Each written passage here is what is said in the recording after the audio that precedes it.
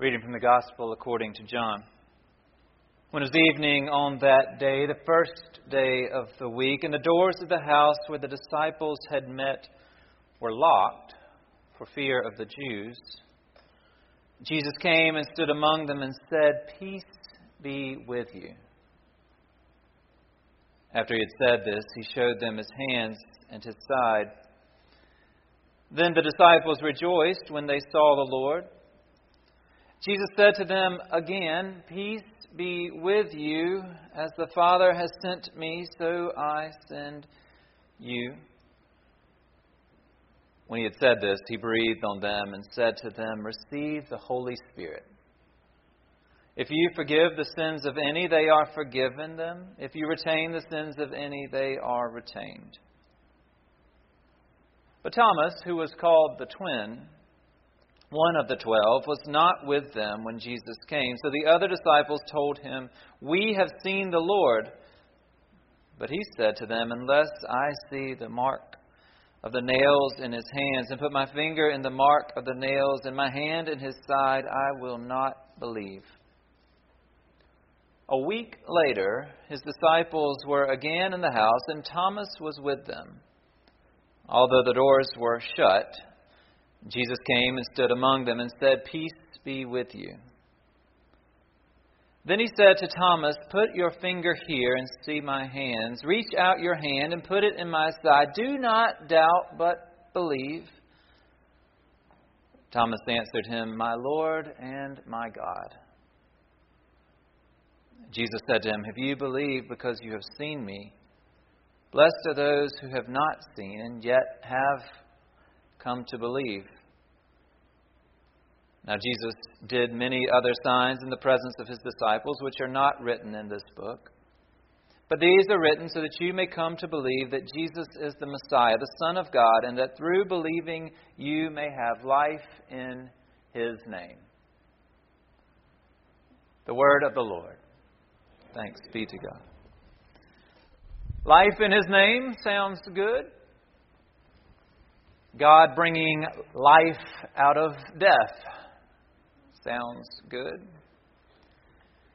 Today marks 1 week since we first celebrated that. It's been a week since the Easter season began, just as it had been a week between Jesus' early encounter with his disciples and his second one. We read about both just now.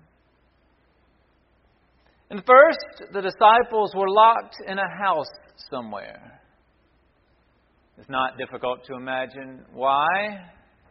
Some were still processing the crucifixion, and others were getting word of the resurrection. It was all confusing.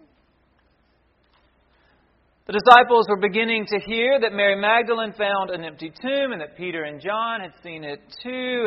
And even more unbelievably, Mary saw Jesus, who called her by name. Not only was the tomb empty, she had seen the risen Lord.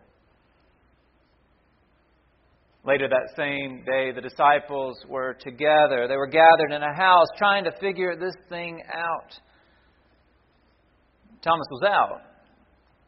He went to get pizza or hummus or shawarma, whatever you get in Jerusalem when there are a crowd of people confused together trying to figure something out. And while Thomas was gone, Jesus came through a locked door and announced, "Peace be with you." The disciples needed that, but they didn't know what to do with that.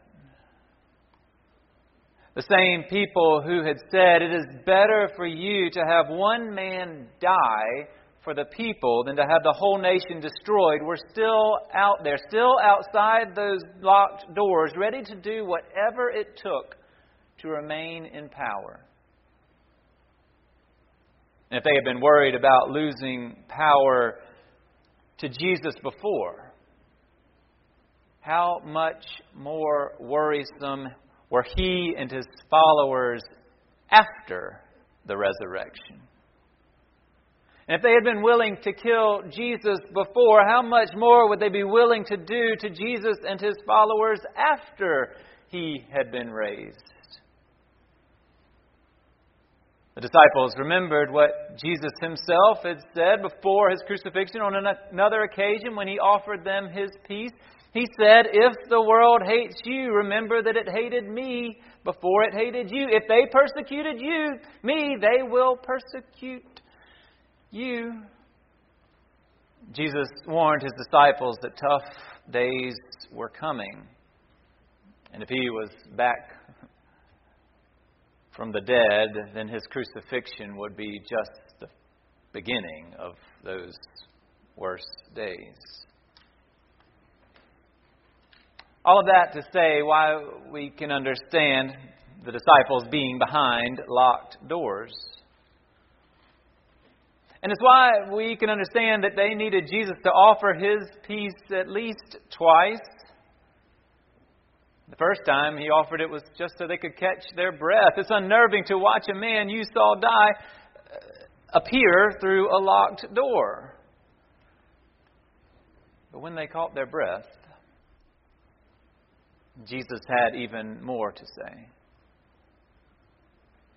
A second peace be with you was followed by, as the Father has sent me, so I am sending you. If the disciples had any breath in their lungs, they may well have argued with that. Don't say that, Jesus. Your peace we need. We really need it. But don't send us not the way the Father sent you. Do you not see what happened when the Father sent you? Last week was not great, Jesus. Please don't send us out like that. Knowing their anxious hearts and their leaden feet, as the Creator had done in the beginning, as God had done with dim, dry bones, so now Jesus breathed the Holy Spirit into the disciples. You can't stay locked up forever. The Holy Spirit will lead you out. Jesus breathed into them. And then he was gone. Thomas showed up with pizza. The disciples told him what happened. He did not cheer. Thomas asked for the same opportunity that Mary had had, that the other disciples had had. He wanted to see Jesus. It's not enough to hear about Jesus.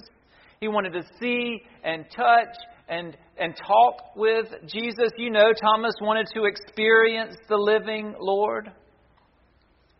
It's what any disciple wants. It's why we're gathered here. It's why we pray here and other places. It's why we read about Him and think about Him and talk about Him. We want to experience the living Lord. And I'll give you a hint about where this is headed. Others want to as well. A week passed between Jesus' first appearance in that locked room and His second. John doesn't tell us what happened during that week. Only that it has been a week, and once again the disciples were together, Thomas with them this time, behind those locked doors. Don't miss that detail. A week later, same people, plus Thomas, doors still locked. I suppose it's possible that after Jesus breathed the Holy Spirit into those disciples, that they went out with passion and courage and vim and vigor and shared the good news with all kinds of joy. But it doesn't seem likely. Not that first week. John indicates that they stayed hidden and quiet.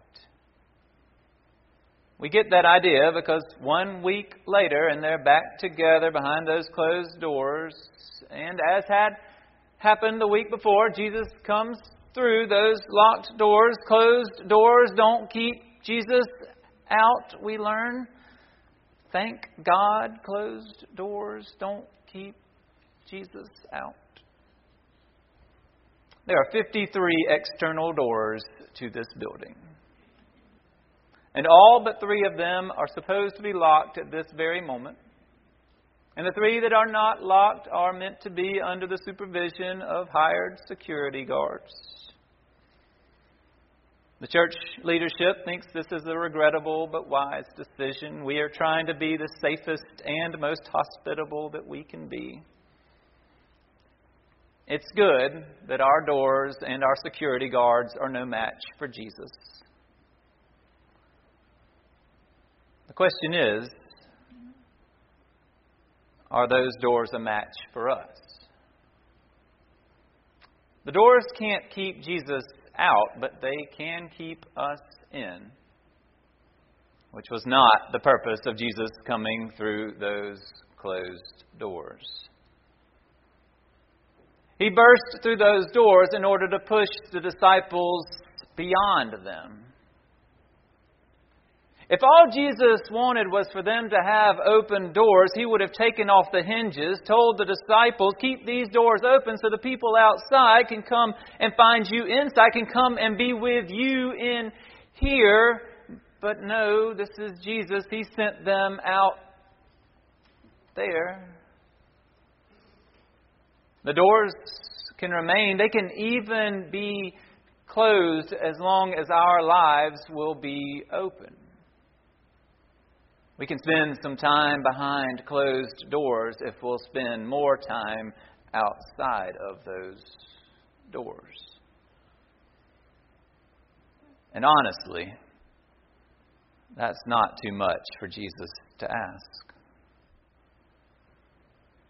The hostility He anticipated for those first disciples was far worse than any hostility that we might experience in Florence, South Carolina. You are far more likely to have someone say something negative to you about your faith if it does not include a risen Lord here than if it does. Around here, Christians are more at risk of being the religious authorities who harass those who believe differently than of being harassed for believing in Jesus.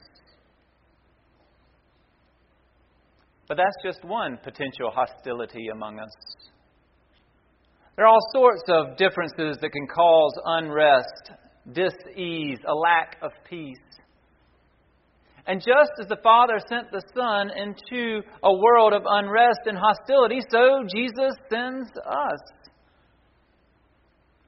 We are called to be those who pass through the doors of this place and open our lives to those who are desperate to know peace. And we do that the way that Jesus did it for Mary and for the disciples and is doing it for us. We go to them. Yes, anyone is welcome here, provided he does not bring his weapon inside. But most are not coming unless they've been shown our willingness to go. Our willingness to burst through or climb over or speak around barriers. Our willingness to offer peace to their chaotic and frightening lives, not to fix them, but to be present in them. We go to them and hear them say, the thing I feared most is happening. And we respond, peace be with you. I'm here. The relationship I worked so hard at is still fractured. Peace be with you. I'm here. I don't know how I'm going to make my bills come out this month. Peace be with you. I'm here. The treatments are wearing me out. Peace be with you. I'm here. I don't know what I believe anymore.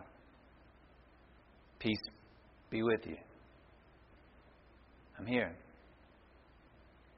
At some point, that second peace will be offered.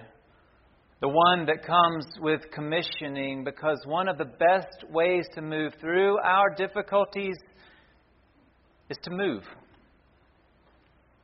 To have purpose. To be sent.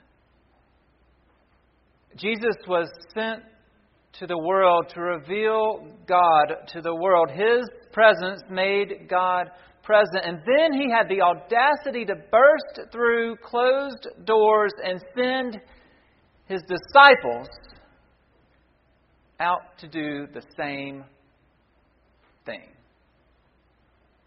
So as Jesus said to them, and as Jesus is saying to us, we are to leave these safe doors and enter a world to say, peace be with you.